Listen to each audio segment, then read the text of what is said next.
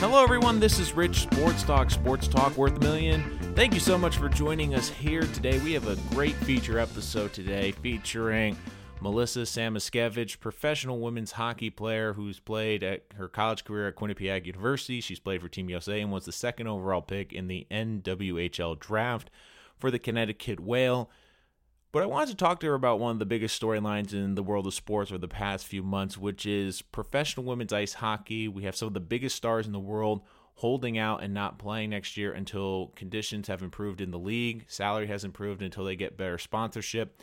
We've seen the Canadian Hockey League fold as well. That was a professional women's league. So this is a very interesting time for this sport. It's a sport that has been growing. It's been a sport that has seen a lot of growth at the youth and college level and has actually shifted now into the professional landscape. And I thought it was very important to get her side of it, why she is not playing this year, and more importantly, where players in this league want the league to go. I mean, they are getting the attention, but I do think it does need more attention, and they are fighting very hard to get what they believe they need to make this league successful for the long term, and they have a long-term plan. I thought it was very important to flesh it out. So without further ado, we're going to get right to the interview with Melissa Samoskevich. Hello, everyone. I'm joined by Melissa Samoskevich. Thank you so much for joining us here today. She's been a member of Quinnipiac University, Team USA, and now recently was drafted by the Connecticut Whale. Melissa, how are you today? I'm doing well, thank you. How are you? I am great. Thank you so much. We've known each other for a couple of years. I've covered your career at Quinnipiac, and you've had an incredible impact on that program, and it's a great story about your impact in that program, being a Connecticut kid and playing for the Connecticut school. So it was definitely fun covering you and watching you play, and especially grow as a hockey player over your 4 years at Quinnipiac. I mean, you've finished your college career now, but you also got a unique opportunity to play for Team USA. What was that experience like? Yeah, that was unbelievable. Definitely an unforgettable experience for me. I've had national team experience before at different levels, U18, U22, but this one in Finland this past April was definitely one to remember. Made some great memories, created new friendships, and definitely I learned a ton, so that was sweet.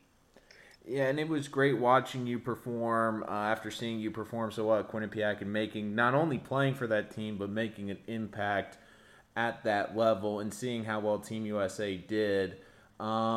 We've been talking a little bit about this before the interview, but it's been a big storyline in the sports world about women's hockey in the last couple of months because of some of the biggest names not playing in the professional leagues, but it's gotten a lot of attention not only on social media and on major networks, but I thought a great person who did a great coverage of the story was actually Katie Nolan on her segment Always Late on ESPN+. I thought she did a very good job of describing the Women's Hockey League and how that has been growing over recent years.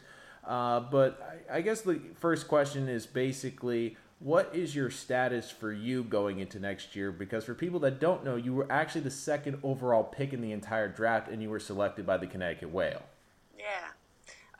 Yeah, so I've chosen to not play in our North American League. I just kind of believe in following in the footsteps of my veterans, and I just think it's the better thing to do for our game as it grows within the next couple of years. And was it a hard decision for you? Because knowing you personally, I know how much you love the game. You put more work into it than a lot of athletes I've seen. You live and breathe hockey, and you had an opportunity to not only play in a professional league, but play for a team in your home state and really close to home. So it seemed like a perfect opportunity for you. Was it a hard decision for you, and what were some of the things you had to weigh when you made this decision? Yeah, so I mean, especially coming into the post-grad world as a rookie, there's definitely different things because we don't know exactly at the beginning of all of it. So when it all started, we found out when we were at Worlds when the CWHL folded, and it was kind of like a shell shock for me because like I said, I didn't have a lot of knowledge. I was planning on playing somewhere, and then I kind of knew just kind of the initial day that it happened. I knew that there's going to be something that was going to happen. I didn't know what it was going to be, just with the kind of the tempo and the way people were acting at Worlds. It was only for a day, though, just because we kind of had to focus on what we were doing up there. But, yeah, definitely. Those people are like my veterans. They're who I look up to. So hearing from them and what they had to say and their experiences really kind of resonated with me. So, yeah, I mean, playing, obviously, like, you want to play hockey, you want to play games, but at the same time, it's important for us to kind of get the resources and all the other stuff that we need as professional hockey players, and just kind of hearing the stories and whatnot. I kind of went with what I believed in the most. And listening to a lot of the players, they've made very strong points, and I do think that the message has gone out there. I think that you guys have been getting a lot of support for this, and I've agreed with a lot of how you guys have handled it, because you've handled it very well, because it is an incredibly difficult situation. But the only potential drawback that I could have seen to this, just to look at it from both ways, because I think you have to look at everything and the full picture. When I heard of the CWHL's closure, it was very unfortunate, because we've both known players from Quinnipiac, from the ECAC, that have played in that league, and it was very hard to see them no longer being able to play in that league. But do you think that there could be any potential drawbacks to this, just from the sense that there was a lot of great players that were available from that league to now join the NWHL? And for me, covering sports, I think that now the market, we've seen people more follow great players and stars necessarily than team. And do you think that the league could maybe just be missing out because there's some great big names now in women's hockey, and now that they're not playing, that might hurt some of the interest for people that were excited to see these players play? Yeah, definitely. There's definitely pros and cons to every situation possible. But I think that even though these big names aren't going to be playing in the league, I think that there will be other opportunities for their fans to see them, whether it's through our Players Association events, or even that. Usually, the big name players that you're talking about are people on the national team, and there's opportunities for those for those fans to see those players on the international stage playing against Canada in different series and tournaments. So I think those opportunities aren't completely lost, but I do understand what you're saying. But yeah. And that was a really great answer, Melissa. And I know we discussed this a little bit before the interview as well. We've seen the impact of this short term, but for the long-term success, I wanted to get your opinion on what do you think the leagues or potential players should do, and do you see a scenario that would probably be the most beneficial moving forward? Maybe it's NHL teams investing in local teams. Maybe it's a Canadian and U.S. joint league. One thing I thought of potentially, which I thought could be fascinating, and I would love your opinion on this if we could get to this point, was if we could get the teams back in Canada and maybe doing a 6-team league, one in the U.S., one in Canada, and the final would be a team from Canada and a team from the U.S. playing each other for the championship. I thought that could be a fascinating alternative, and could get a lot of intrigue, having USA and Canada teams playing each other. And also with the NHL, because some of your teams, they actually play out of the NHL facilities, such as the Boston team, the Boston Pride, and also I believe it's the New York Riveters played out of the Prudential Practice Center for the Devils. So I would love to get your opinion on that for moving forward for the league. Yeah, definitely like long term. That's kind of why we're in it. Like, we know we're not going to get something sustainable short term. But that's kind of a part of having a union and a part of like fighting for something you believe in. That's controversial. But I mean, yeah, if the NHL stepped in, that would be awesome. That's, you know what I mean. That's where resources can come from. That's where it's like small things like clear tape, medical staff, coaches, you know, that stay around and that want to be there and whatnot. Not saying that coaches don't want to be there, but just that are there for a long time, rather than just seasons on seasons. But yeah, I think that eventually we will get something sustainable, but I think we just have to be patient, and as a Players Association, we have to stick together, and I think we've done a great job at that, and long-term wise, if we do that, I think we will conclude with something great, and that's what it's all about. Just for the girls growing up, that we don't have as a little girl, I thought the only thing that we have is the national team, really. Like, and there's only so many spots for that team, and I'm very fortunate to have made that team thus far. But we don't have we didn't have a professional team growing up that I was like, oh wow, I want to play in the NWHL, or you know what I mean, the whatever. And now we do have that, but it's just not sustainable, and we think it can be better with the help from other people. So, yeah, I think long term that can happen, but we just gotta keep going at it. And I'm really happy you brought up the Players Union, because that segues into my next question. And one thing I have noticed about this is that your leagues and the players, they have an idea of what they want long term, and I do think you have realistic goals and that you do have a plan going forward, because we've seen a lot of upstart leagues, and I think a great example was the Alliance of American Football this year. Was they had an idea that they wanted to start a football league, and it folded before even the first season, and even the NWHL has now had a couple seasons of growth under their belt. But to me, one of the biggest developments for the women's game was getting a players union, which you now have created. What has that experience been like working with the players union, and how important was getting this done for you and future players? Yeah, so far the experience has been awesome. Since like I said, I'm a rookie, I don't really know a ton coming into it, but we've been very organized, and our veterans have done tremendous work. So it's kind of easy to follow in their footsteps, and it's easy to understand what we're fighting for and all that.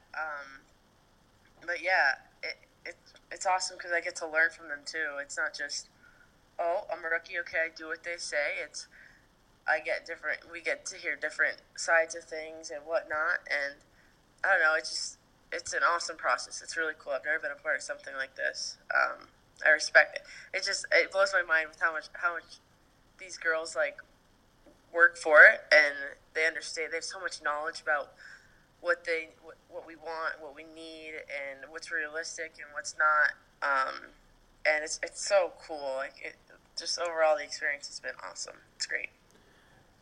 And for people that may not have seen a women's game or heard of these professional leagues before, maybe hearing this podcast, or that are new to it, they might not understand the game. And I know it's very hard to get people to view new things, but I will tell you personally, one thing I love about the women's game is there's, to me, a greater reward on skill play. So you see players with more skills, like better stick handling, they seem to get rewarded. And you also have a better flow and pace to the game, which I really enjoy watching. I think your game is faster. I think the pace flows more. There's not as much stops and startages as sometimes some of the men's games.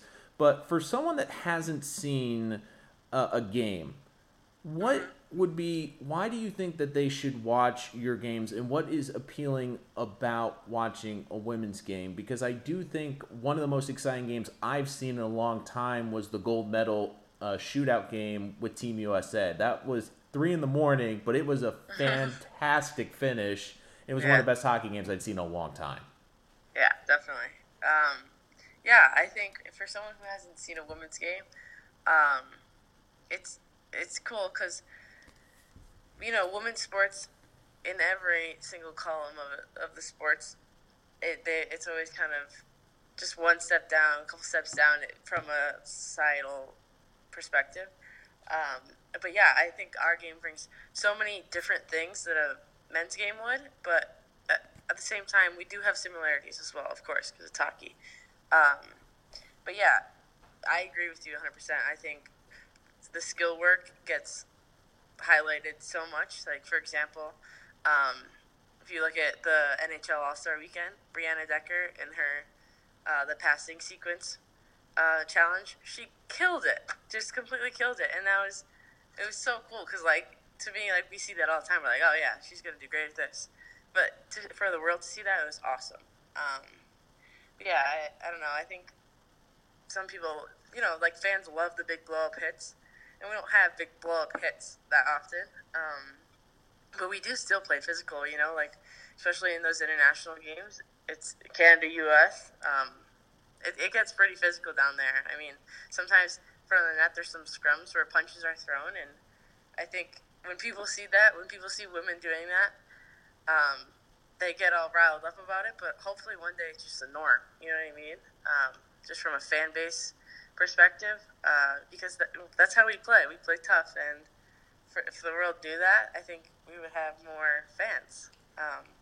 But maybe one day, And you're right about the international. Like, to me, and I said this on an episode I did about a year ago following the Olympics. I said, if you really look at it, there might not have been a better rivalry in sports over the past 2 decades than Team Canada versus Team USA for women's hockey. That rivalry was fantastic. The storylines, the games that you got to see. I mean, to me, I was thinking of a rivalry that's lasted that long and has that been that competitive. And you can really feel the energy in that building when those two teams play each other. And before you go, just the final question that I wanted to ask you was, we've seen a lot of growth. And the big thing about women's hockey right now is the continued growth and the long-term growth. And I've seen significant growth not only at the quality of play at the college level, and I think you can agree with that, but I mean, years ago, if you were to tell me when I was a kid growing up that there was going to be a professional women's hockey league, I wouldn't have believed it, because at the time I was growing up playing here in Connecticut, and I could only remember really one women's team, and I believe it was the Connecticut Polar Bears at the time. I might have missaid the team name, but now I see multiple programs. I'm seeing the growth, and really I'm seeing bigger interest at the youth level in women's hockey, which I think is great. Can you just talk about growing up, like how you've seen this game grow in the community, and more importantly, where do you see this league and potentially just women's hockey in general growing over the next 5 to 10 years? Yeah. Growing up, I played on a boys team until 8th grade, and then I went to Shattuck St. Mary's and played girls hockey for 4 years there. So youth hockey, I didn't really play. The only time I got to play with girls was when I had to try out for like my regional camps to go to national camp and whatnot, and that was always so much fun. But the level of play wasn't the same, boys versus girls. But now, and there weren't as many places to play. It was just kind of one team, and I had friends on all those teams that were girls, but I don't know, I just felt like playing boys was the best route for me. But now, I see girls in the rinks everywhere in Connecticut. It's crazy. I see like the same amount of girls as boys. I went to skate today at a rink, and I was in there early in the morning. I came back in the locker room. It was filled with girls hockey players, young. They're like in high school, in middle school. But it's awesome to see the growth so far that the game has kind of pulled through, and I think that it's not going to stop, especially if we get a sustainable league that has resources and that girls can get to reach their goals and look up to that as a goal in their head after college hockey, if they want to play college hockey. But yeah, I think that comes from us too. We're the people that they look up to, and if we fight for something like this, I think great things can happen. Well, thank you very much for joining us, and we definitely will be keeping in contact with you as the NWHL season and basically with where the players stand are moving forward, because to me this is a great topic to talk about, and it's an important topic to talk about, and you have such a great vision about you seeing everything in the big picture and being able to not only talk about the game itself, but also about the issue. So I really am happy that you came on today. So thank you once again, Melissa, for coming on, and we look forward to hearing from you in the future. Yeah, thank you for having me. Appreciate it. Wanted to thank Melissa one more time for coming on the show today. We are going to continue following her story and, of course, the story of professional women's hockey moving forward. This is a big storyline in the world of sports and something that really means a lot to me. I think this is a great league. This is a great story. And if you've met these women like I have personally, you can tell how passionate they are, not only about the game, but seeing the growth of their game. This is incredibly important for them, and this is something that they have been working very hard for. So we will update you as this progresses. But that's going to do it for this episode of Rich Sports Talk. Once again, you can catch us on any streaming podcasting service such as SoundCloud, TuneIn, Spreaker, Apple, iTunes Podcasts, Spotify. We are on everything, wherever podcasts are available. Check out our YouTube channel. And, of course, social media, Twitter, Instagram, and Facebook, all searching under the name Rich Sports Talk. But that's going to do it for this episode. Once again, thank you for joining us here today. And until next time, I'm Nolan Rich, and this is Rich Sports Talk.